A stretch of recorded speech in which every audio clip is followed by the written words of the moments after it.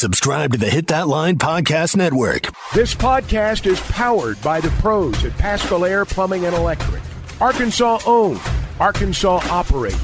GoPaschal.com. You're listening to the Bud Light Morning Rush Podcast. Bud Light, proud sponsor of Arkansas Athletics. I'm always high on the Hogs, guys. I'm high. Well, I'm not high right now, but the day is young. My odometer's way up there. I'm that 2018 that's already got 130,000 miles on it. The Razorbacks rush across the field to get that boot. Tommy, Chuck, and Ty, you guys are the gold standards of sports talk radio. He bleeds Arkansas. Ty's got good hair. Chuck, hopefully Arkansas men's basketball can take some of that juju from last night as the women's team smashed Kentucky 88-61. I don't think a lot of people saw that coming. Yeah, I saw that score. I mean, they really they put it on them. I watched a little bit of it and then saw the score at the end. And, yeah, it was a good win. And we'll see what happens tomorrow. I said this yesterday, and I believe it. If Arkansas's got a great game in them, and I don't know if they do, but if they do, we'll see it tomorrow. Yeah, and it's time to figure out if you're going to have any home court edge. I mean, there's been times you've lost 3 SEC games at home, but this is a place that generally is tough to win, and it seems like the whole world's against you. So I kind of wonder, did some Bud Walton magic finally appear with this team? With a big name on the front of the jersey like Kentucky coming in. Well, we've seen it a couple of times already this year. We certainly saw it in the regular season when Duke was here. That building doesn't win the game, though. No. I mean, the players have to go win the game. And when you look at what Kentucky does well and when you look at what Arkansas has not done well, the matchup certainly favors Kentucky. There's no doubt about that. When you're not playing well, sometimes it doesn't matter if you're at home or on the road. Just like sometimes if you are playing well, it doesn't matter if you're on the road or at home. So, again, I expect Arkansas to play with great effort tomorrow. And you mentioned what Kentucky does well. It's probably the best offensive team in the league. They've got a lot of length. Big Z, again, playing his first 2 games. Tommy made an important point earlier, him just kind of getting acclimated. He's only played in 2 games after finally getting eligible. So Cal's still trying to figure out his minutes, his rotation. They look good. He looked good his home debut. Not as great against South Carolina. Looked a little bewildered at times. Again, another road matchup for him. I wonder if he is going to look like he did against South Carolina or if he's going to look like he did in Lexington. Well, you have to be concerned about him, but the other guys are the ones that, I mean, Big Z, I'm going to have to practice his name between now and tomorrow night. He's part of the reason Kentucky's good, but if you go into the game with him being he doesn't even start. So, he's sort of a novelty here of late, and I know he's a great player, but you better be concerned about the other guys. Yeah, and they got plenty of them. This is one of Cal's best freshman class, including a legacy in Reed Shepherd. We played the Jim Nantz call at the top of our open of his dad getting a shot blocked by Clint McDaniel in I think it was the 95 game at this point. So you got a legacy impact. You got these true freshmen. You got Reeves, who's back. So this is kind of I would say a typical Cal Kentucky team where he's got like an older guy or 2, but he's got these freshman phenoms that are still trying to figure it out, and maybe they figured it out a little sooner than usually Kentucky teams have. Well, here's the thing. There's not much difference now in a true freshman. When you use that term, figure it out, that's kind of a catch-all term. But when you use that term, there's not much difference in a freshman and a guy that's played 3 or 4 years somewhere else, as we've seen this year. I mean, we've seen guys that are experienced players, and they've come in, and for whatever reason, if you want to, again, use that term, figure it out, there's a lot of evidence that they've not yet. So, Cal's one of those guys you love to hate, but Cal does a good job. He's a good coach. He's got a good team, and Arkansas is going to have to play their butt off tomorrow to stay in it. And we'll see about Trevor Brazile. Here's Muss and kind of his status after the game, and maybe what we'll see from Trevor. We're going to hear from Muss later on at 11:30. I'm not a doctor. Therefore, for me, right now it's soreness, you know what I mean? So I'm sure that, anytime there's soreness involved, I'm sure, we don't have our team doctor with us. So you go back home and, our trainer's really good. He's usually spot on with all the evaluations, so, until I get further word, it is what Matt, our trainer, like I said, he's been excellent since he's been with us, and he's right now calling it soreness, and so rehab and things like that, and you let the doutor check it out as well. So we saw Trevin go for a career high in 3-pointers against Duke earlier this year. He's only had one double digit scoring outburst against any SEC team. Guys, if there's time for him to wake up, I don't know if he's going to, but this would be the game tomorrow to do that. Well, yes, certainly for all of them it would be. I think when you look at this, we're kind of speaking in generalities right now. You look at what Kentucky's done well. They have turned the other side over, and Arkansas has got to avoid that. This game's about turnovers tomorrow, in my mind. I know there are other aspects, and other people may look at this game and they may see it differently. But Arkansas has not valued possession of the basketball. Now, generally, teams are better in that regard when they're at home. But to me, that's a lot of what tomorrow's about. I expect Kentucky to shoot well. They generally do. If Arkansas is going to win, they're going to have to shoot a lot better than they have. That's an absolute certainty. But it starts with hanging on to the basketball. And I think it starts with the first 8 or 10 minutes of the game. You look at the 6 SEC games, in 3 of them, you never led the game for a second. The other night, Arkansas turns the ball over way too much in the first 8 or 10 minutes of the game, and it was pretty well over at Ole Miss. So to everything you're saying is right, but you better be ready from the tip, because Kentucky can run you out of the gym before the second media timeout at the under 12, and it can be over. And that's been Arkansas's problem too often in the first third of the SEC. 8 minutes in, and you're kind of fighting from behind, and not much longer, and you're out of the game. Well, you mentioned the turnover aspect, Chuck. Well, that's what happened early against Ole Miss. Yeah, exactly. They gave away all those possessions. And you mentioned the turnover. Kentucky also, oddly enough, even with younger guys, does not turn the ball over. You would think that a team that has a lot of new players would still be in a situation where, yes, they can have these scoring outbursts at times, but they're top 10 in the country, I think number 1 in the conference in not turning the ball over. They're 4th in the country in assist-to-turnover ratio. Mm-hmm. They don't turn the ball over much. They average, they're in the top, let's just take a look at this right now. Kentucky's assist-to-turnover ratio is 4th in the country. Ooh. Arkansas's is 265th. So, that's a key area right there. They're 10th in the country in assists per game. Arkansas is 296th. So, that's an offense. And, again, we go back to this catch-all term connected. But I think we saw in the South Carolina game, we saw in the Ole Miss game, we've seen in some other games, the stark contrast between a team that plays together and a team that does not. I thought the South Carolina game was an absolute clinic. If you want to take that word connected and put it up on a big screen and have, audio-visual aids, show the highlights of that game. Show the highlights of that game. You got one team that's connected in all phases, and you've got another team that's just lost. And it didn't change all that much against Ole Miss. But now, having said all that, again, if they've got a great game in them, we'll see it tomorrow. Yeah. And let me ask you, because you've done this a long time, and you've lived the travel that comes along with it. But Kentucky plays Tuesday night. They get beat. Arkansas plays a road game Wednesday night in the late game. Get back, late, short turnaround, one less day of direct prep for this game, but do play at home Saturday. Is there an edge in any of this, or does the fact that Kentucky comes here wipe that out? I think the fact that it's the Kentucky game changes some of that. Okay. If you're saying, but now let me say this. If you're playing an 8 o'clock road game, and let's say you've got a travel issue. Arkansas didn't, thankfully, the other night. But let's say you've got a travel issue, and you're into the wee hours getting home on Thursday morning. Well, a lot of Thursday shot, from a physical standpoint. You may go back out there, but, you're just not quite all there. And then, you play a day game Saturday.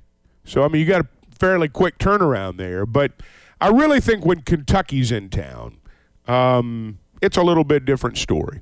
Yep. We'll see if they. And it's at 5 o'clock, guys, instead of right. A You're not playing at noon. You're not playing at noon. You mentioned the weather is supposed to be subsided by 12. Yeah, the app on my phone says by late morning all the rain's gone. So sometimes people look at their phone or whatever, it's going to rain, or it may affect game day, and maybe some of the people that might not otherwise get out and brave that to go just for the curiosity of seeing it. But for the evening, the afternoon and the evening, right now, currently the forecast is all that rain should be out of here by lunchtime. Yeah, we played the clip, Chuck, of you talking about basically a third of the conference game that we played, two-thirds of it remaining 12 games. And one of the questions Muss was asked post-game, he wasn't a huge fan of the question. I actually thought it was a decent one, is you've got some guys on this roster, this is their final season.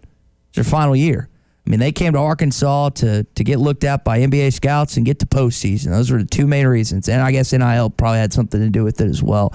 I mean, at this point, you're not an NCAA tournament team. You're not a postseason team. You'll play one postseason game, potentially two in the SEC tournament, and go home. I mean, I would think that would mean something to the guys that are on this roster that won't ever play college basketball again, maybe not even ever basketball again.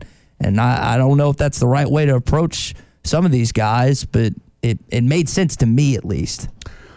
Oh, I think from the outside looking in, that's one of those things you think about. But I don't think that's discussed within the team. No, I think maybe if you've got 10 guys on your team and you all came in together and you've all played for the same team for the last 3 or 4 years and all that stuff, yeah, maybe it matters then. I don't think that stuff matters as much as it used to. I just don't. Well, you think about, again, the what college basketball has turned into with the transfer portal and stuff like that. And we referenced the Elite Eight stat last year where it was like 31 of 32 guys were upperclassmen. So it was something insane. I remember you discussing that at some point in 2023. The other thing you can notice about Arkansas's roster, and we always talk about the turnover, not just with the players, but the coaches. If you look at the concentrated base of last year's Final Four teams and how many years those guys were actually on the roster, yes, there were freshmen, yes, there were transfer portal guys as well, but a good chunk of those guys were guys that stayed in. And I know that, again, it's been mentioned, you got to get rid of this team and cycle through and go throughout. I don't know if that's the best formula heading into next year.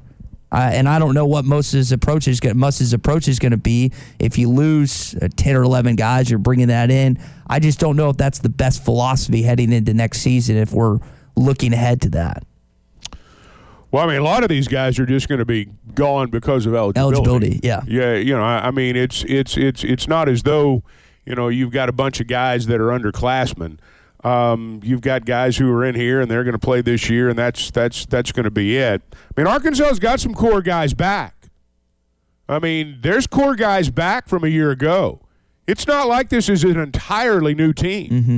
It's just, to be real frank about it, they've not gotten what they would like to have from some of the people who came back. They haven't just to be brutally honest. They haven't been connected. And so, consequently, I mean, you've got you want to have your new guys come in, and you want them to add things to what you have and make you a championship contender. Or if you need a guy that's going to be your primary scorer, you need to go out and get that guy. But it's not as though Arkansas does not have returnees from a season ago. It's not as though that isn't there. And I don't know what's more disappointing. Is it the guys that were on the roster last year that didn't come into their own or take what they did last year and really build off that? Or is it the guys that you expected to come in as transfers and really help out this team that haven't done it? If I had to pick one, I would probably say the guys that are on it because they know what to expect. They know what's expected of them, and it just hasn't panned out. But it's a lot. I'd say both. Yeah. It's a different situation. When you're a returnee, you're expected to show the way. When you're a guy who's brought in to play, you're expected to come in and play. So the expectations of the players are different. But I'd say both. I wouldn't pin any extra blame on anybody. Hey, let me talk to you just for a second about Weicker Realtors, the Griffin Company. If you're buying or selling a home, if you find yourself in the real estate market, I want to recommend them to you. I can talk about my experience, number one. That's really what I can talk about with the most frequency and the most accuracy, because I went through it. I partnered with them multiple times to buy and to sell. Every time we got from contract to close in short order. And on each occasion, I walked away absolutely satisfied. Everything went the way I hoped it would. Now, I'm not saying it goes that way every time. I know everybody's situation's different. The market's different. And, you need someone that understands where you are, your neighborhood, your block, what that means as a buyer or a seller. And you get all that with Weichert Realtors, the Griffin Company. Real estate professionals, and you need them now more than ever, I can assure you. Now, they've got an office in Fayetteville. They're in Springdale, Bentonville, Fort Smith. They're in Branson now, and you can always log on to WeichertGriffin.com. Guys, I'm sure it's the same for you, but I'll say this. Anywhere I go, whether it, sitting down with some guys for lunch or you're just having a conversation with somebody, it always gets to the Razorbacks in the first 2 or 3 minutes, about this basketball team. Everyone's got a theory. Everyone's got a solution. They wonder what your answer is to fix it. I mean, I'll say this. Even though things have not went the way you've wanted, people are talking about it. In fact, I think it's one of the hottest topics in our state right now. Well, the last 4 years, when we've gotten to this point, we began to make plans for what we were going to do in basketball postseason. Yep. And not any plans to make right now, or at least not many people want to hedge their bets and make them right now. So I think that's a little bit different. And as fans, as Razorback fans, people's lives are different as a result of that. And so this is what they normally talk about this time of year. There's not, there may not be a deep run this season. Although I do want to say this, and I've fallen into this trap, and I hear us do it, and others as well. I do want to go back to what I said a minute ago, what you played on that clip. There are 2/3 of the conference games that remain. Mm-hmm.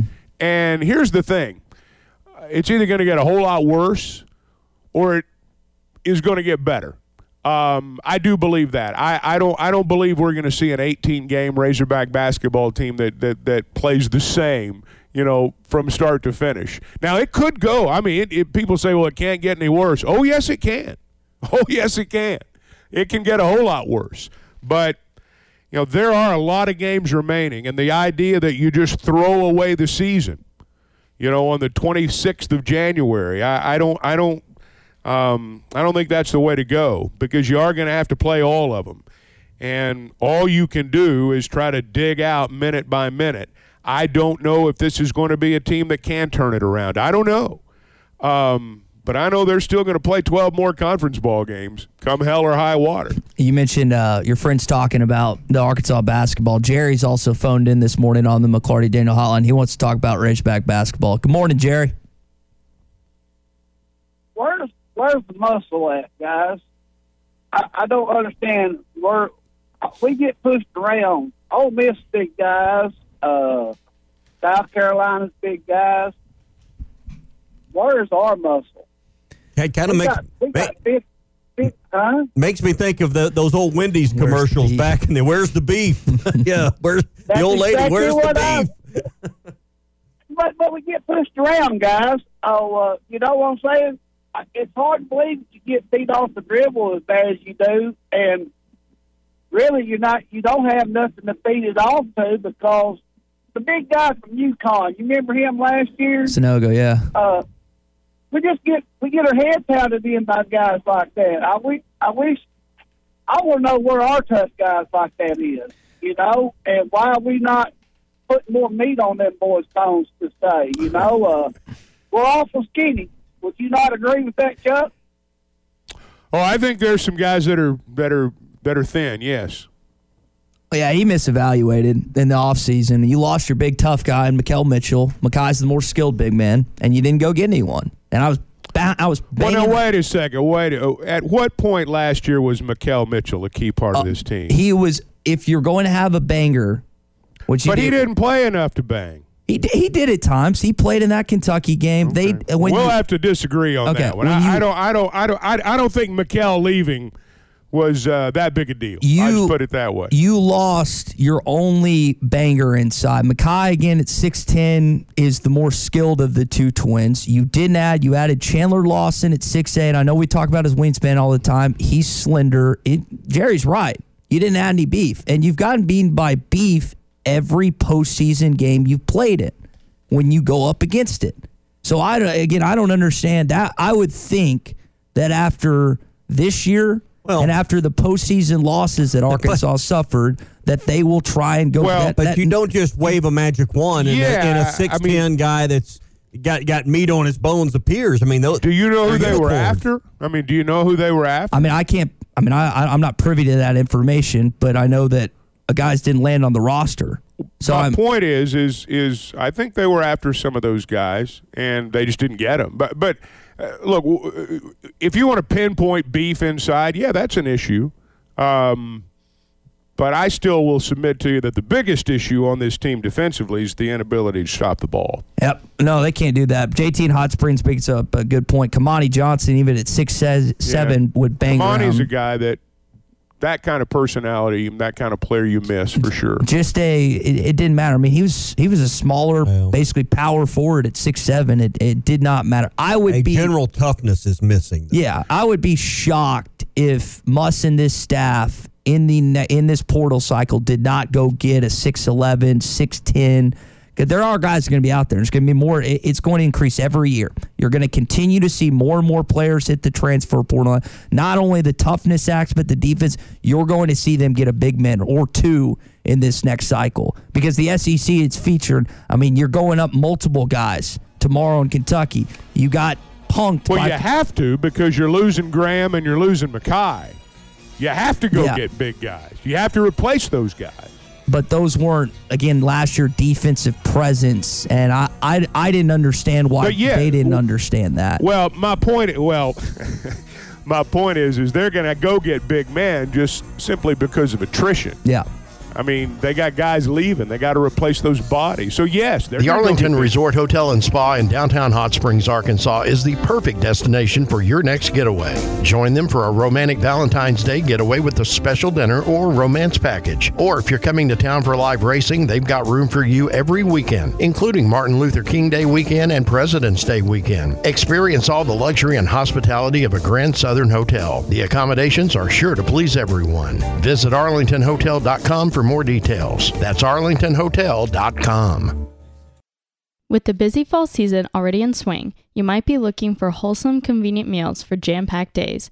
Factor, America's #1 ready-to-eat meal kit, can help you fuel up fast with chef-prepared, dietitian-approved, ready-to-eat meals delivered straight to your door. You can save time, eat well, and stay on track with a healthy lifestyle.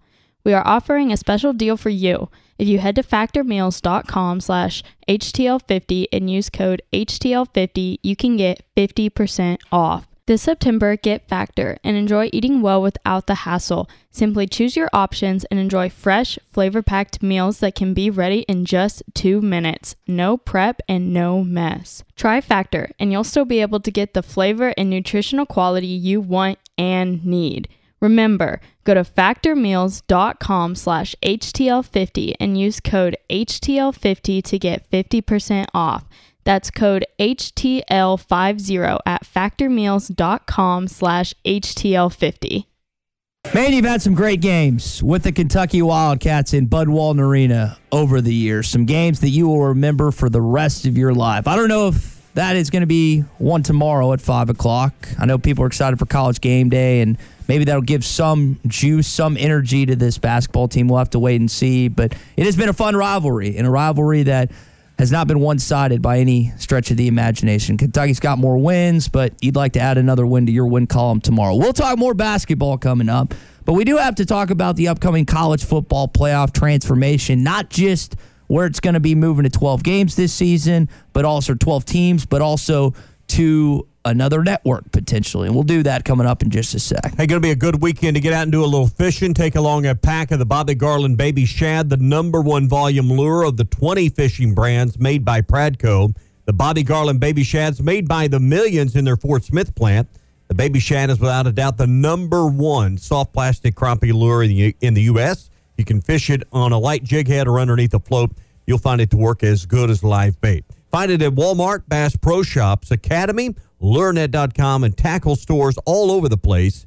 Look for it by name, the Bobby Garland Baby Shad. So this guy by the name of TJ, I think it's Allamore, figured out the last 7 or 8 years that college football viewership has been dominated by 18 teams. 50% of all college football viewership is taken up by the likes of Alabama, Ohio State, Georgia, Michigan, and several others on this list. And then you've got other viewership from other teams as well. There's 130 plus FBS teams that make up D1 college football. And when you look at what we're headed towards with the 12-team college football playoff, right now ESPN is trying to get the sole rights for the college football playoff moving forward, where to solely be on ESPN for the next 6 years or so. It's apparently going to cost them $1.3 billion a year for these rights to do that moving forward. Now, I think it's a mistake. I thought it was a mistake when the SEC solely decided on basically ESPN and the ABC to put on that network. I thought they should have tried to spread it around like the Big Ten and others have done. I think it's going to be a mistake if the college football playoff puts all their chips in one pot with ESPN. I think they should go about the NFL model and do that. But they are in the midst of that contract negotiation right now. Here's the difference in what the SEC has to choose on an ongoing basis and what the College Football Playoff Committee will have to choose. The SEC has its own network. Who are they in partnership with? ESPN on operating that network out of Charlotte. So you're also making a decision on how you're going to operate your league network, which is a huge part of the income on the distribution of that. Chuck, the college football playoffs just wanted to get the most for airing the games. There's a full-blown business partnership on a day-to-day basis that goes on between the SEC and ESPN.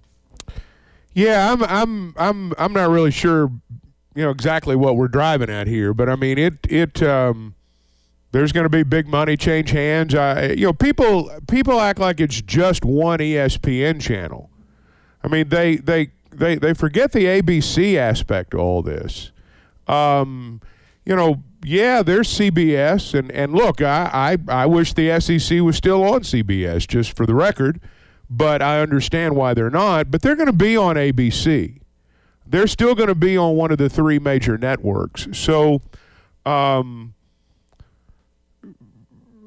don't know who's going to get the playoff. I know it's going to be on TV, and I'm pretty sure I'll watch. And I don't think the average fan really cares. Yeah, I don't think they care. I don't think, whether you tune into CBS or ABC or ESPN or Fox, I don't think the average fan really cares. They just want to watch the game. So you think you're the one that wanted to talk about this from yesterday.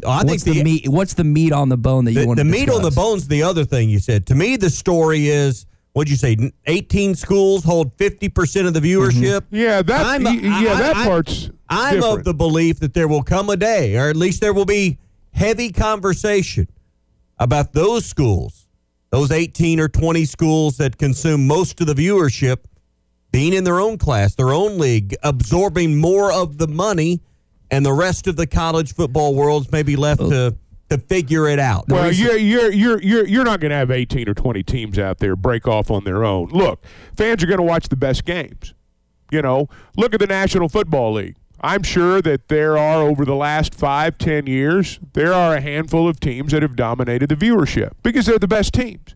When I look at college football and the way people digest it, you watch the best games regionally / nationally, and then you watch your team.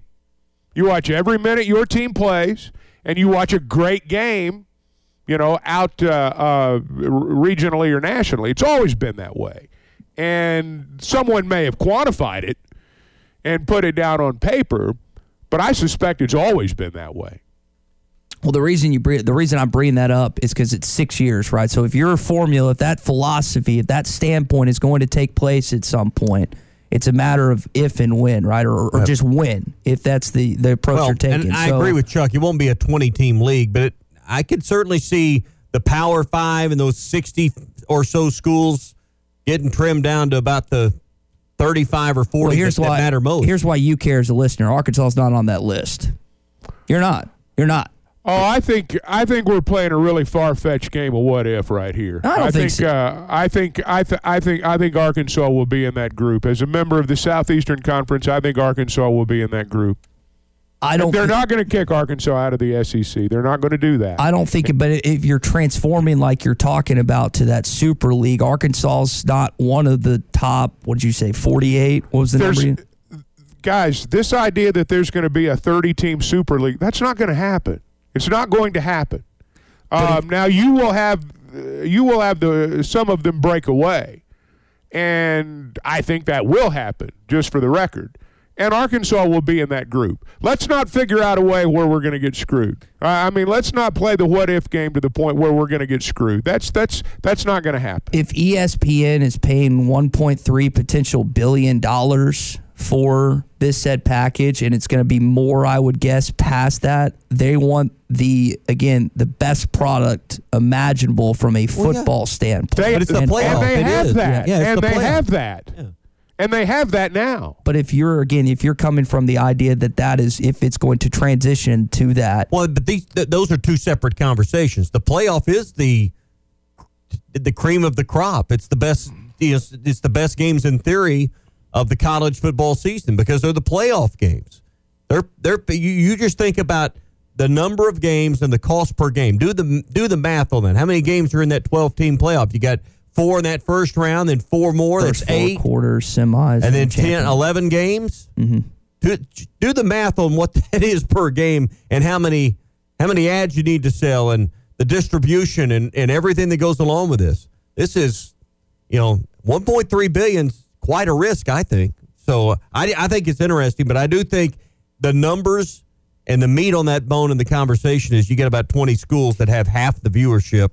That to me is a But again, I'll go back to what I said a minute ago. Someone's quantified it now, but I suspect it's always been this way. Yeah. You may be right. Hi, everybody. This is Chris George from Joshua's Fine Jewelry in beautiful downtown Russellville. It's the most wonderful time of the year. Christmas gifts, weddings, heirloom family treasures. And at Joshua's Fine Jewelry, we only have one sale every year, and it's right now. Every single item in our store is value priced for Christmas. We do custom one-of-a-kind jewelry. If that's what you're looking for, come see us. You can get anything fixed for a Christmas gift. Selection, quality, service, and Christmas red tag prices now through Christmas at Joshua's Fine Jewelry in beautiful downtown Russellville. BetOnline remains your #1 source for all your college basketball betting this season. Get analysis of every play, prop, and point at BetOnline. You'll find the latest odds, bracket contests, team matchups, and game trends at BetOnline. Updated odds for everything from live games right through the Final Four and the championship game. BetOnline is where your college basketball headquarters are this season. Head to the website today or use your mobile device to sign up and receive your 50% welcome bonus on your first deposit. Be sure to use our promo code BELIEVE to receive your bonus. That's BLEAV. BetOnline.ag, where the game starts. So yesterday, Tommy called the NFL Conference Championship weekend one of the best sports weekends of the year. And it's hard to disagree with that. This is a weekend where NFL fans, casual football fans will tune in to watch the Detroit Lions and the San Francisco 49ers and the Kansas City Chiefs and the Baltimore Ravens. But is it the best sports weekend of the year? For some it is. For some of you, it's anytime Kentucky comes into town. For others, it's anytime Texas comes into town. That's your weekend that you love the most. For me, it's the first weekend of March Madness. The upsets, the craziness, the continuous games from Thursday to Sunday where you're not doing jack squat at work from basically 11 a.m. on Friday or Thursday and Friday. That's my favorite sports weekend of the year. Chuck, Tommy, what is the best sports weekend of the year? Well, I mean, in terms of the NFL, I like the conference championship games the best. But, that's just the NFL. I don't know that I'd call it the best sports weekend. I like the first weekend of the NCAA basketball tournament. I've always liked the New Year's Day bowl games. It doesn't always fall on, the weekend. But particularly back when they played most of the bowl games on that day. I love that day. I thought that was the best sports day of the year. It's not so much anymore. But I don't know that I have a favorite sports day, but I probably have a favorite day for each sport. Yeah. If that makes sense. And my favorite day is is the conference championship games. And I thought the divisional games last weekend were really good. I just think you always get treated to two great games. You can plan your weekend around it. I love the conference championship games. The weekend at the Masters is always hard to beat. There's always generally good drama. It's good golf. People that don't love golf will watch it. So that's up there. But I'm a golf guy. But I think even, the non-golfer will pay attention to an event like the Masters. So, and then you mentioned March Madness. It's hard to beat that first 3 or 4 days of the NCAA tournament. But I like the second weekend even better. See, my favorite golf weekend is the British Open. Okay. Because you get up early. You're up before the crack of dawn. The house is quiet. Nobody else is up. You're watching golf. I really do enjoy the British weekend, probably more than the Masters weekend, just in terms of being a television viewer. And that's one of the few sporting events we get to talk about on Thursday and Friday morning that's live and going on during our show. We rarely the scoreboard. Yeah, we rarely get to update or talk about live sports during the calendar year. That's one of the handful of events sometimes you'll have a soccer match in the World Cup, but when they're playing, halfway around the world. I don't get up for that. You're not Matt Jones-esque. I'm excited for 2026 when it's going to be here in the U.S., and it's reportedly going to be the World Cup Finals going to be in Jerry World. So Jerry, once again, somehow, some way maneuvering his stadium into the centerpiece. That is exciting news. Yeah. So it's not War Memorial. No, it's not War Memorial. It's at AT&T Stadium. I know Little Rock they barely missed out. Pushed hard for that, but I bet I would not be surprised if our own Matt. So they're going to rip up the turf and put real grass in? It's a great question, Chuck. They're going to have to. Yeah. They're going to have to. Is that part of it? And I guess the soccer field's bigger than You're not going to play the World Cup on AstroTurf? No, sir. No, sir. I don't know anything about soccer, and I know that. And I don't know much about soccer, but I know that's the biggest sporting event in the world. I mean, it's bigger than the Super Bowl. Is that your favorite sports weekend, Ty? World Cup weekend? And we get it once every 4 years. If the U.S. is in it, then I'll pay more attention. I didn't pay a lick of attention last time because our soccer program sucks. And hopefully Pulisic, the young kid, will get us going again. I've noticed the Razorback Foundation has been pushing these trips to Paris. And, hey, if you sign up for your tickets, you can win and buy season tickets for track. You could win a package to go to Paris. That would be something I'd love to do. I'm not going to do it, but that would be hey, going to the Olympics in Paris, that'd be pretty cool. So I think that'd be a good sport. You're talking about sports weekends. That'd be a good sports weekend. Yeah, you'd be broke when you got back, but it'd be a good sports weekend. I know there's plenty of cities. You always talk about going to Italy. The first area I want to go to is Dublin. Play golf, check out the bar scene and that. I just don't have a huge desire to go overseas at any point. There's so many places in the United States that I haven't been. Places in Arkansas I haven't been that I want to go to before that. So, all right, that's your Morning Rush Daily Question. It's brought to you by Red River Dodge in Heber Springs. They are Arkansas's #1 Ram dealer. Log on at redriverdodge.com. This hour of Chuck Barrett on the Morning Rush is presented by Baxter Health. Compassionate care beyond measure. All right, so we're talking about college football a little bit. Guys, with Nick Saban retiring and Jim Harbaugh moving on, those are two big-time personalities that have been a part of the sport and been the faces the last couple of years. Whether you like them or not, they represent a good chunk of the sport. So with them moving on, who's going to take that hold? Who's going to take that? I have two people that I jotted down that I feel like are now going to represent the sport, whether you like them or not. It's Lane Kiffin and Deion Sanders moving forward. The new age, the new model. Kirby doesn't have the personality, even with the winning. He doesn't have Saban's personality. Dabo has the personality, but he hasn't been winning. You got Ryan Day up in Ohio, who's a stick. It's nothing there. Maybe Dan Lanning, but they got to win a national championship first. I point to those two as the new faces of the sport right now.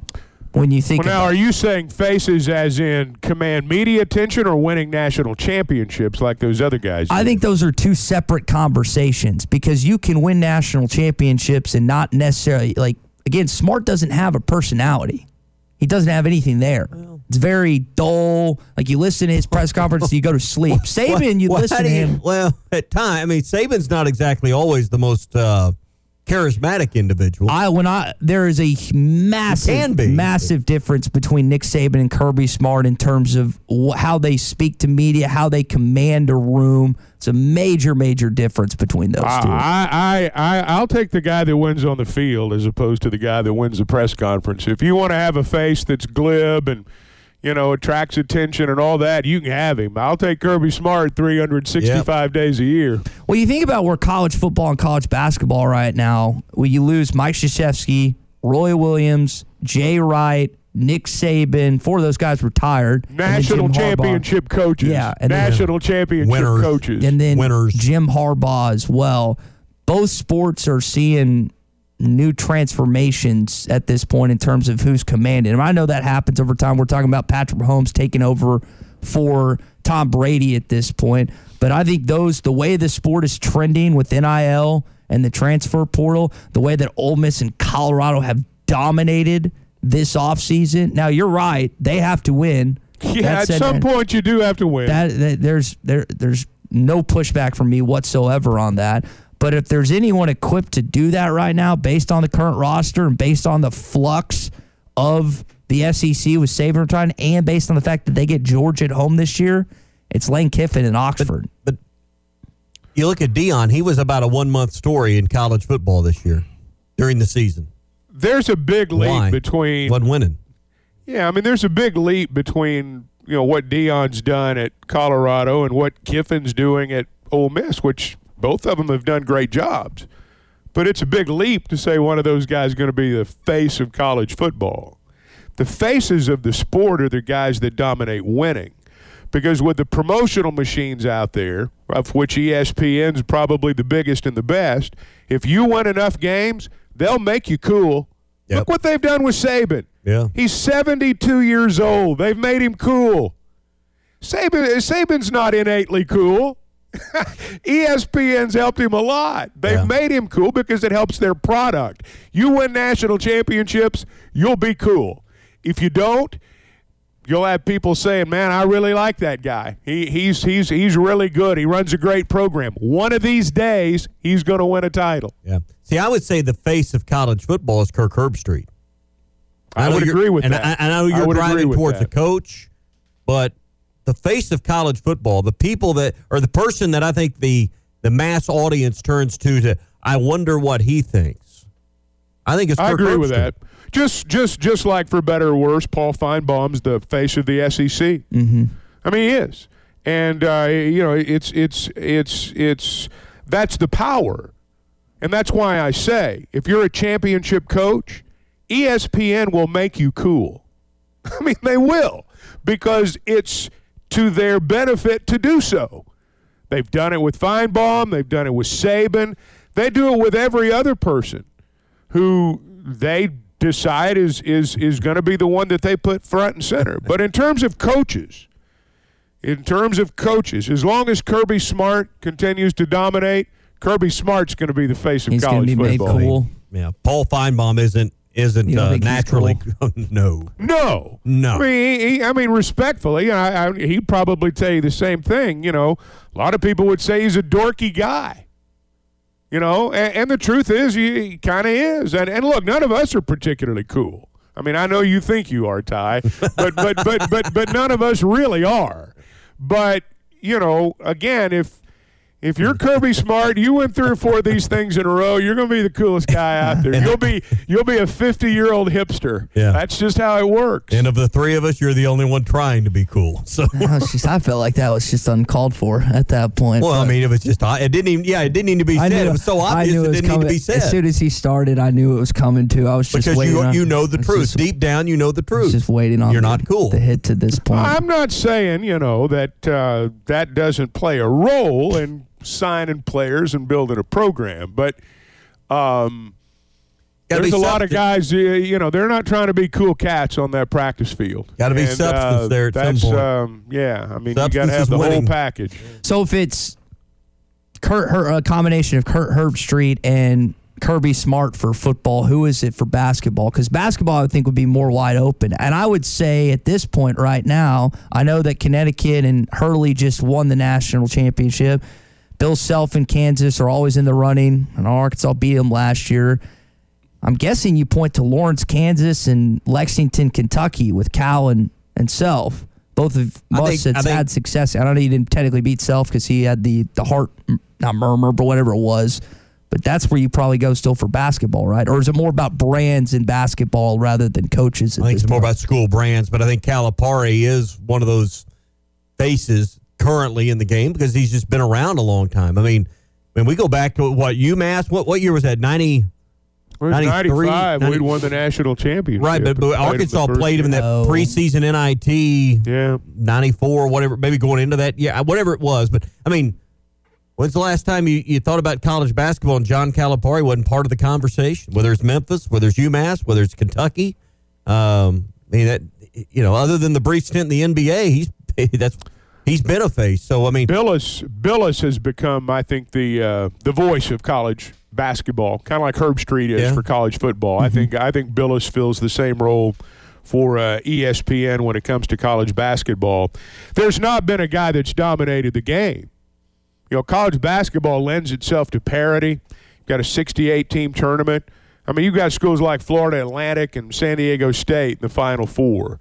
You would never, and I know some will disagree, but I don't think you're going to see those schools in the college football playoff. And so basketball lends itself to parity, and so it's probably harder to be a face, so to speak, than it is in football. Coach K was the closest to saving them. Yeah, no question. It was Coach K when he was active, because he was so consistent from the late '80s till his retirement a couple of years ago.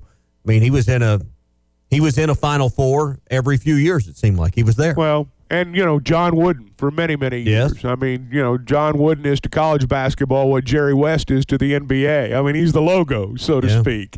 And so right now, I don't know that there's that kind of personality in college basketball. But I don't know that with, all the movement now and the way the game's changed, I don't know that it lends itself to that kind of guy anymore. And you don't do that overnight. You do that over a series of years and consistently winning and being in the biggest games that matter. Well, those guys worked for schools, too, that didn't fire them when they had a bad year. Yeah. And all of them did. All those guys had a bad year or two. They were fortunate in that they didn't get fired. And now you have a bad year or two, you're going to get fired. That's just the way it works, even in basketball now. The coaches don't have that luxury anymore, and all those guys benefited from that. I mean, Coach K, all of them, they all had bad years here and there. That's what goes along with the money. When you pay someone $4, $5, $6 million, you're expected to return that investment with wins. See, I would, and the Cal aspect is interesting because he's got one at Kentucky. He's been to Final Four, been to another national championship, but it hasn't, because of the way basketball in the tournament is structured, he hasn't had one. But you do have one of your blue bloods coming in. You do have one of the premier coaches in college basketball with so many retiring at this point, which, again, there's so many angles you can look at this game tomorrow at 5 o'clock game day. You mentioned one of the faces of college basketball that are coming in. I hope that what you've said the last couple of days is correct, that if they're going to play a good game, it is tomorrow. I don't know how. I said if. I didn't say they were. I said if they've got a good game in them. And I don't know that they do. But if they do, I'll bet we see it tomorrow. Yeah, and here's Muss just talking about how you get guys excited. And at this point of the season, there's really no reason not to be. You want senior leadership. You want guys to embrace. But we want all our guys. I mean, I want our freshmen excited. We want our seniors excited. We want everybody excited. We don't have that many games left, although we still have a lot left in conference play. And we got to try to figure out a way to get better. So we saw some grit and toughness in the Purdue and Duke games. And I went back to that 2020 team. I was just kind of looking because I know they didn't have a great year. But I went back to some of the losses they had. And it was like, he had multiple overtime losses, like the one to Auburn. You had a 2-point loss to South Carolina, a 7-point loss to Kentucky.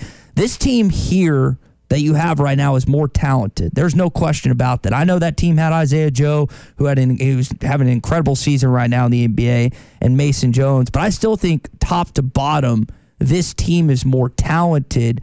They just aren't showing the same toughness that we've seen to this point of the season. And I wonder, if it's there at all, or if they're never going to showcase it at any point this year, because that was asked. That team, at least again, it was not the most talented team. Adriel Bailey was playing center at 6'6", but they had at least the toughness aspect in year one that Muss needed to get this thing going.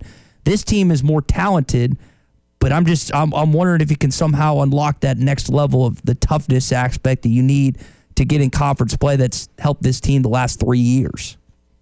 I don't know. I mean, that's a simple answer to a long question, but I don't know. We've not seen evidence so far that the answer is yes.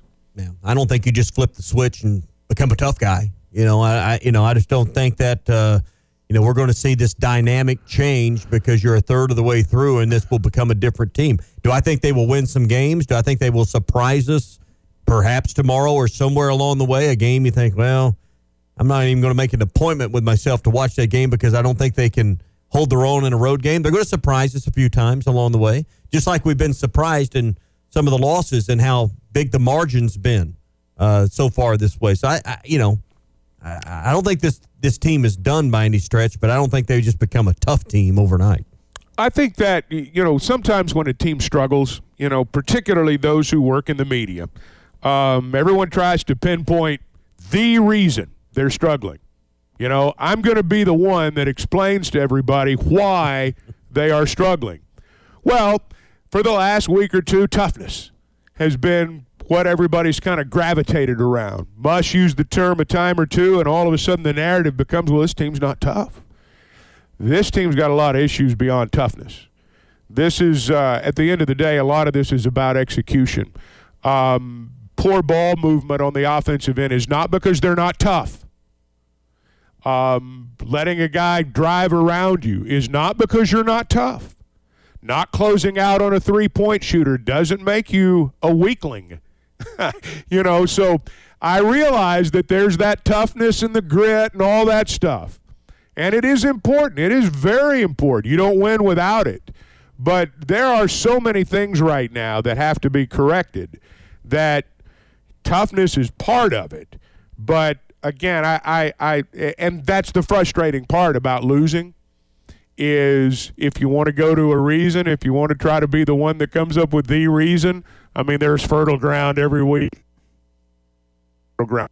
This is part of it. Yes, it is. Mm-hmm. I don't know that that's the overriding issue, but when you're 1-5 in conference play, I think it'd be fair to say there are probably several overriding issues. Baxter Health. If you're in North Central Arkansas, if you're in South Central Missouri, you know the name. It's your health system. It's been there for years. It's where you go when you're sick. It's where you go when someone in your family has a problem. And the great thing about Baxter Health is they serve their areas with world-class health care. Now, they've got a health care facility, and a big one. Over 250 beds. But what they've got, and I think this is so important, is they've got over 40 locations out there that are care clinics.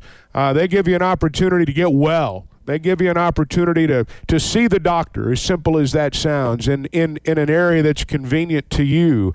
And that's what they offer at Baxter Health. Now, it is world-class care. It is a state-of-the-art healthcare system.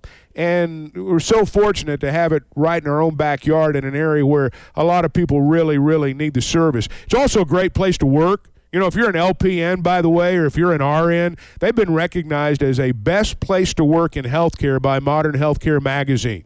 They've been rated one of the best places to work in Arkansas by Arkansas Business. And they've been voted a top 100 rural and community hospital by several of the services out there. So we are lucky to have them. And if you'd like more information, you can log on to baxterhealth.org. Well, I do know two guys that are going to be there in Bud Walton Arena tomorrow. Bob Holt will be covering the team and kind of got an invite from Dave Van Horn yesterday to kind of sit with him. You going to the basketball game Saturday? I'm not sure yet. Why, you want to sit with me? You have better seat than I do, I'm sure. I don't, but I don't think so. Maybe I get some good seats, but they're not mine. So I have to make a call, or I have to work on it a little bit. I think Dave could find a connection or two. I love the video of Dave Van Horn when Cal got tossed a couple years ago. Dave's waving goodbye. See you later.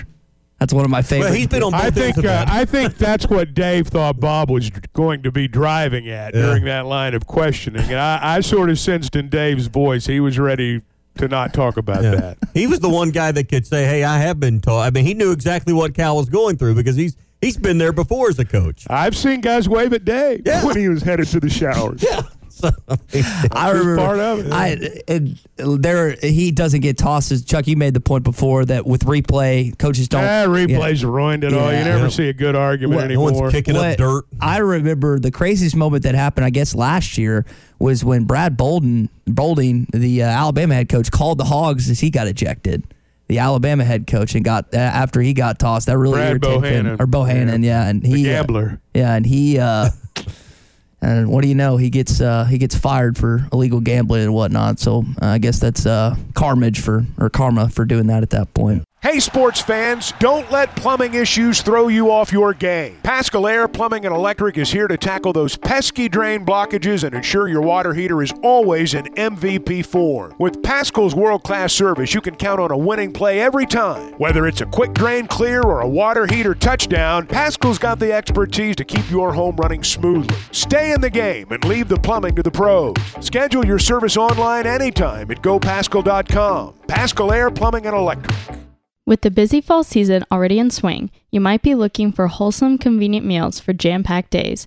Factor, America's #1 ready-to-eat meal kit, can help you fuel up fast with chef-prepared, dietitian-approved, ready-to-eat meals delivered straight to your door. You can save time, eat well, and stay on track with a healthy lifestyle. We are offering a special deal for you. If you head to factormeals.com/HTL50 and use code HTL50, you can get 50% off. This September, get Factor and enjoy eating well without the hassle. Simply choose your options and enjoy fresh, flavor-packed meals that can be ready in just 2 minutes. No prep and no mess. Try Factor and you'll still be able to get the flavor and nutritional quality you want and need. Remember, go to factormeals.com/HTL50 and use code HTL50 to get 50% off.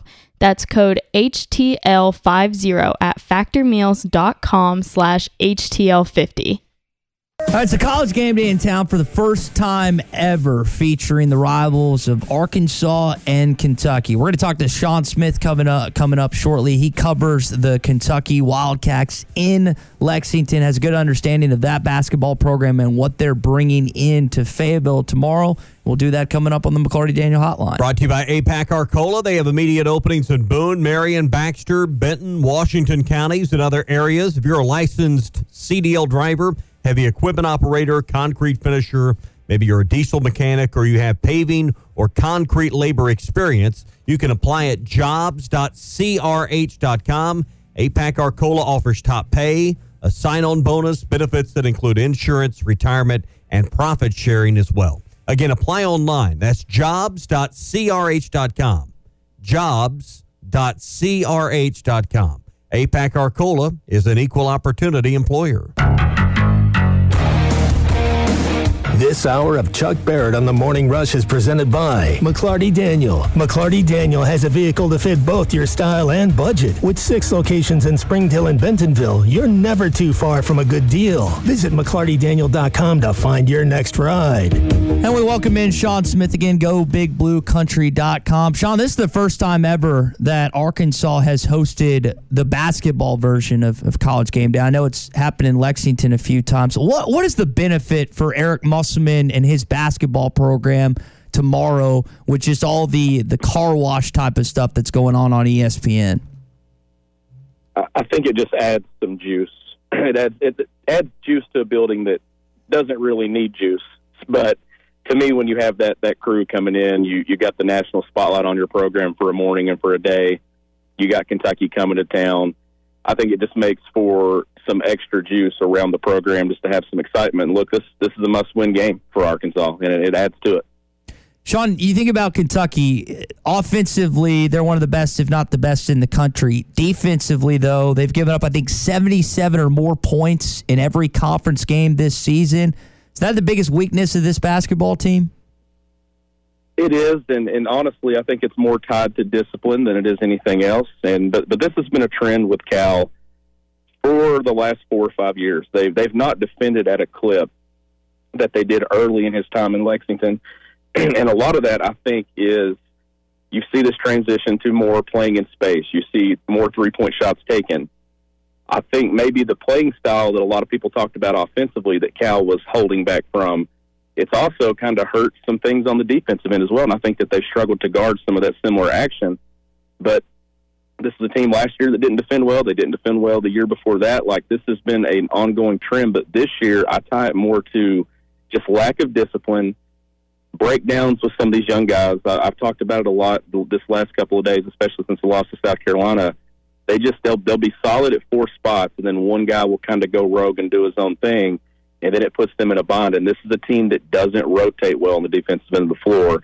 I think those things will improve, but will they improve enough for this team to actually live up and do something in the NCAA tournament? That remains to be seen. Antonio Reeves has had a great year, leading scorer right now for Kentucky, averaging nearly 20 points a ball game, also making almost 90% of his free throws. Give us some more insight on the kind of season he's had and what's really made him the kind of the heart and soul of the offense so far for the Wildcats. Well, it was no secret back in the summer. There was a lot of talk that he didn't really see a fit on this roster. And honestly, a lot of it was because you got 5-star freshmen coming in, and Rob Dillingham, DJ Wagner, and obviously Reed Shepherd, and we know what he's been doing. But I just didn't understand that logic and thought, because I thought it made a lot more sense for him to be on this team than it did last year's team because of the spacing and the things that we're seeing Kentucky do at the 4 and the 5. You got a guy in Antonio Reeves that is in his 5th year of college basketball that is having a career year in every statistical category of his game. You don't see that much in college basketball. The older guys in college basketball, they're usually there for a reason, right? Like, if you're not one and done or out after the second year, you're usually a senior or junior for a reason, and it's something to do with you're not able to get to the league or make that jump. I'm seeing a guy now that is becoming a more lethal scorer from all 3 areas. And we knew what he did at Arkansas a year ago, but his game is more complete now. He's averaging career highs, doubled his rebounding average this season, becoming a better defender. But I also think that he understands how to score the ball more efficiently now than he ever has in his career, which is pretty impressive for a 5th-year guy. Kentucky lost in overtime 2 weeks ago to A&M, bounced back the next game with Mississippi State and a win 90-77 at home. A loss to South Carolina earlier this week that I think surprised some, but if you played close attention in the league, South Carolina is a good ball club. That was 79-62, the final. How do you think Kentucky rebounds on the road at Arkansas tomorrow? Yeah, I'm sure that's probably the one thing Eric Musselman didn't want to happen, was Kentucky go to South Carolina and lose the way that they did, because you know you're going to get a hungry group coming into Bud Walton Arena, and you're going to have to be hungry. And to me, the more desperate team wins. And when you get down to this point in the season, it's all desperation. You've got Arkansas. You've got these teams that maybe have struggled their way to this point that are looking for a quad 1 win. On the other side of that, you're Kentucky. You just got drilled at South Carolina. People now questioning whether you're a fraud or not. Are you actually truly a NCAA championship contender? You got to be more desperate than Arkansas. And I think the more desperate team Saturday wins. The one that it's not as much who plays the hardest, but who's the most desperate and can lock in and get those 2 or 3 stops in a row when it's needed in the second half. I do think this is going to be a tighter game. I know Arkansas has struggled. I know they just coming off a blowout loss. I do think this is going to be a tighter game, because I think that this is going to be all hands on deck for Eric Musselman in Arkansas Saturday at Bud Walton. Talking with Sean Smith on the McLarty Daniel Hotline, covers Kentucky basketball in Lexington. Sean, you bring up Reed Shepherd, whose dad, Jeff, played in the 90s. What is that connection? What has that legacy been like for Kentucky fans, a name that Arkansas fans are familiar with? Well, it's been one that you knew when he got here, regardless of how he looked, the fans were going to be screaming his name for him to enter the game and everything. And he's been better than advertised. And he played his high school basketball in a part of the state where I grew up, the same region that I played in when I was in high school. So I was very familiar with his game. And that part of the state doesn't produce Division I talent in basketball very often. And when it does, the whole community follows it. Well, you just go ahead and multiply that times 10, because this whole state follows it. So to be as good as he's been and to impact the game in so many areas in his basketball IQ, I think that he's better. I grew up watching Jeff. I think that he's a better overall player than what Jeff was at this stage in his career.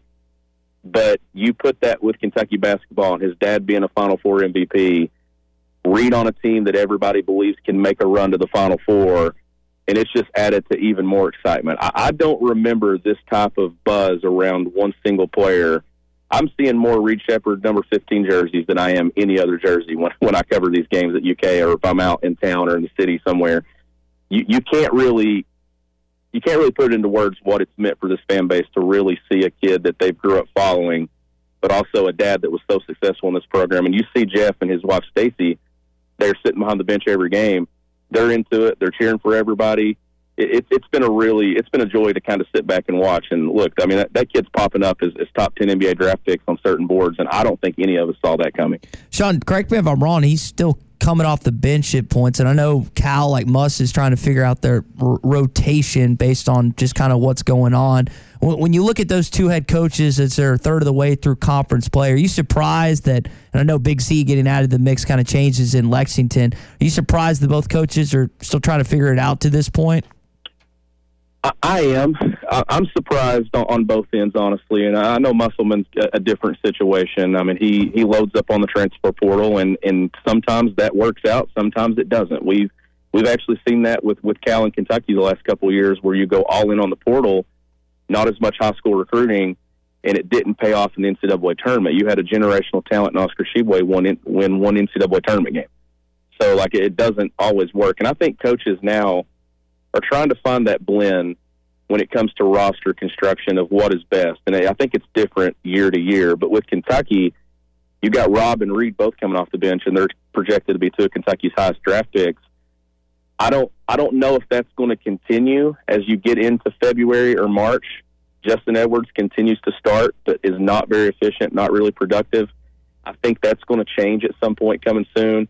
You just added Big Z to the mix. Kentucky ran a ton of different lineup combinations in South Carolina, and none of them were on the floor longer than a few seconds, a minute or two. And I think that threw some of the rhythm off. When you get a 7-footer added to the mix in late January, you just added another 7-footer a couple weeks ago. You got Aaron Bradshaw back in December. You get a Deuce Thiero back soon, possibly Saturday in Arkansas. Like, I think that Cal's finding a hard time, finding it difficult to kind of figure out where he wants to go with this team. And I know he's platooned in the past. That's not going to happen. Even that year he platooned guys, he ended up shrinking that thing down to 7 or 8 when it mattered in the NCAA tournament. And that's what's going to happen with this team. Now with Musselman, I think it's just kind of figuring out what works best. And it's not gone as planned. I know there's been some injuries. They've not been at full strength at times. Trying to figure out what's best. I still think the best version of Arkansas will come as you get closer to that SEC tournament, but also think the best version of Kentucky's coming as well. Hey, could you tell us the backstory, the inside story on Big Z and how he got eligible at this late point in the season? Yeah, it's wild. Honestly, I don't think anybody expected it. Once it got to a certain point, there was some buzz there in mid-December going into the winter break that he was going to go home to Croatia and actually not return, just because it became such a mental grind of not being eligible. He comes here wanting to play. Eventually it was going to be prepare to get to the league and go enter the draft again. But he says that wasn't something that he considered, and he returned. And then Cal kind of turned up the heat in some press conferences. I know fans and stuff put some a GoFundMe together to put a billboard outside the NCAA office so they would look at it. I don't know if that was just a coincidence or what, but just a couple of days later, Mitch Barnhart receives the email that he's eligible, and it was over. It wasn't over a large amount of money that it made. It was actually a very small amount of money, and Cal went public a couple of times saying that how frustrating it was that he wasn't eligible. But that came out of nowhere the morning they played Georgia, and if I'm Mike White, I wasn't expecting to see a 7'2" guy throwing behind the back passes or hitting threes on the scouting report that day. So at least Arkansas will have a couple of games to film and some scout and some game plan for him. Well, Sean, we'll leave it there. We really appreciate you making some time for us this morning, and we'll see what happens tomorrow in Bud Walton Arena starting at 5 o'clock on ESPN. I appreciate you having me on. All right, good stuff. Again, Sean Smith on the McCarty Daniel hotline. And, again, Kentucky guy covers the team, but you heard him say that he expects a good game tomorrow. And I know that things are not going your way. They haven't for a good chunk of this season, but there is still some optimism Chuck, even in Lexington circles, that this is not going to be an easy test for the Wildcats. Kentucky played a lot of great games over the years, and I think, Sean's of the age, and some of us are, when we remember the great games of the 90s, when Jeff Shepard played, and some of the other guys too, and we've been nostalgic for that, and we went through a period where Arkansas and Kentucky really wasn't all that great. Kentucky leads the series 34-14. They've kind of been they've been in basketball what Texas used to be in football. You remember the great wins, and they are great. I mean, when you beat them, it's great. But they do tend to win most of the time. And so, you've certainly got to give them credit for that. But I think people want this to be a good game. I want it to be a good game. I remember when they played on Super Bowl Sunday. That's what particularly fans of that generation, our generation, I think, long for, and they're hopeful it'll be that way tomorrow. Kentucky's played better than Arkansas. I mean, there are a lot of reasons why Kentucky should win the game going away. The one that concerns me the most, quite honestly, I wish Kentucky had beaten South Carolina the other night. Me too. I know when you watch a game like that with a tendency to pull for the underdog or against Calipari, it's kind of fun to watch South Carolina run them out of the arena. I get that. But at the same time, I'm sitting there thinking, man, Kentucky's, they're in the middle of one of those 2-game road swings this week. Arkansas will have one next week, where realistically, you think going into the week, it'd be nice to split this week. It'd be great to go 2-0. But, the best Kentucky can do now is a split. And I just wish they'd won that game. I'll put it that way. If our timing was poor. Yeah. No, right. That's exactly right. And I remember I told Tommy that Wednesday morning, it was my What's Your Beef? It's like, why did South Carolina have to win last night? Which, again, Lamont Paris did a great job. But I think that, in similar circumstances, Chuck, back 4 years ago when that game Cal got tossed, if I remember right, they lost to South Carolina earlier in that week. So it was, again, it's still. And they won that game, too. They did, yeah. Kentucky, as fun as Cal getting tossed was, they still won that game. So, again, it's going to be a tough matchup tomorrow. I will say you should, we were talking with Sean earlier, Kentucky defensively is bad. Like, they've got a lot of young players, a lot of new pieces, and I know they've got some size and they've got some height, like we were talking about with Big Z. But I looked at every conference game, they've given up 77 or more points. So, that they are not a complete team at this point yet. I know Arkansas has struggled offensively, but you're going to be able at points to score on this basketball team or have the opportunity to score. That's probably the better way to put it. It's a matter if you can take advantage of that. Well, both teams have given up about the same number of points per game. The difference is Arkansas scored 76 and Kentucky scored 89. Mm-hmm. They're a really good offensive team, and so they've got the ability to score. They'll give up some points. But for every 2 they give up, they score 3. Mm-hmm. And usually when you think about a Kentucky team, long, athletic, can get to the rim, this team can shoot it, man. I mean, if you've watched them at any point this season, he mentioned Dillingham, Wagner, Shepard's the kid. If you leave open, it's curtains. I mean, that ball's going in the bucket. That's what impresses me about this Kentucky team is usually it's just, again, the athleticism that outdoes you, but they can shoot you out of a gym as well, unfortunately. Well, when you look at their numbers, their overall field goal percentage is just a hair under 50, and they're better than 40 from beyond the arc. So they got a lot of guys that can score. And we talked a little bit earlier about defending the 3. You better defend the shooter. You better identify the shooter, and you better defend the shooter in this game. And the thing about Kentucky is they got multiple guys. When you start. There's 3 or 4 of them that have the ability to do that. Hey, you hear us every day talk about McLarty Daniel, whether it's the hotline, the text line. McLarty Daniel is our partner. And when you are looking for an automobile, they're really the kind of company that I think you want as your partner as well. When you're a McLarty Daniel customer, and those who are customers already know this, you're treated a little bit differently. You feel it when you walk in. They welcome you. They're glad to have you. They're going to offer you something to drink, maybe a snack. You're going to get a great deal on a great automobile. That's a given. But what really separates them is what happens after all of that. You're going to find that you are going to have an ongoing relationship. There are going to be things like Saturday service, which I don't know about you, but that's a big deal to me. And when your car's being serviced, things like complimentary rentals. These are what they have built their business on, frankly, is these kinds of things that set them apart with their customers. It is all about the customer experience at McLarty Daniel. Now, they've got 6 locations in Bentonville and Springdale. You can experience it for yourself in person. You can shop online at McLartyDaniel.com. Really, hang on. Really important the first 8 minutes of this game. You don't have to be ahead, but you can't be behind like you were the other night at Ole Miss. You got to take care of the basketball early. I think taking care of the ball and not having the turnovers is maybe the key to the first 8 minutes. But, Chuck, we saw the other night at Ole Miss, first 10 minutes of the game, it was pretty well over at that point. I mean, Ole Miss hadn't put it completely out of reach. Arkansas got back within 6, but never could get over the hump. I think it's really important you get the building energized the way it needs to be. But, guys, you got to protect that basketball and not give away possessions in the first 8-10 minutes of this game. I know that's a generalized statement, but that's what we've seen this team do 3 different times when they never held the lead for a moment in the ball game in SEC play.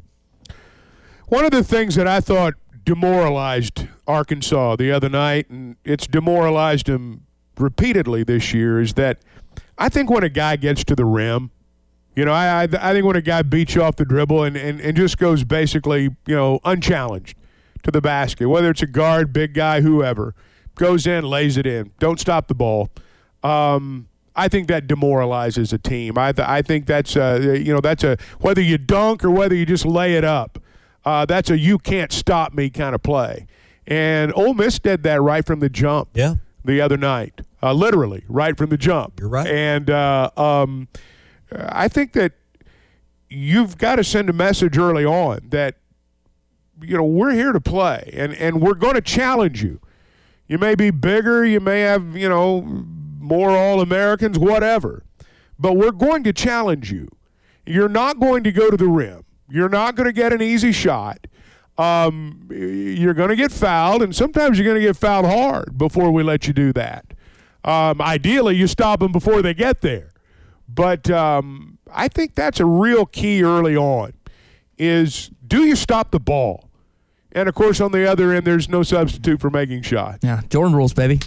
No easy layups. Well, I'm not saying that. I'm not saying that. I'm just saying I do think, look, the best way to send the message is to not let them dribble drive to the basket. That's the best way to send the message. Yeah. But I just don't think you can give up easy buckets from the jump the way they did the other night. And we'll see if they are able to do that initially. Tommy, you're the getting going early and not turning the ball over. And these unforced turnovers have killed him. And, again, the inexplicable just blow-bys that Arkansas has given up several times this season. This podcast has been presented by Bet Online. This podcast is an exclusive property of Pearson Broadcasting. It may not be copied, reproduced, modified, published, uploaded, reposted, transmitted, or distributed in any way without Pearson Broadcasting's prior written consent.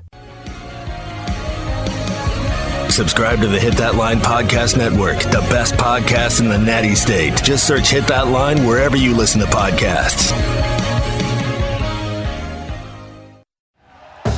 Thank you for listening to Believe. You can show support to your host by subscribing to the show and giving us a 5-star rating on your preferred platform. Check us out at Believe.com and search for BLEAV on YouTube.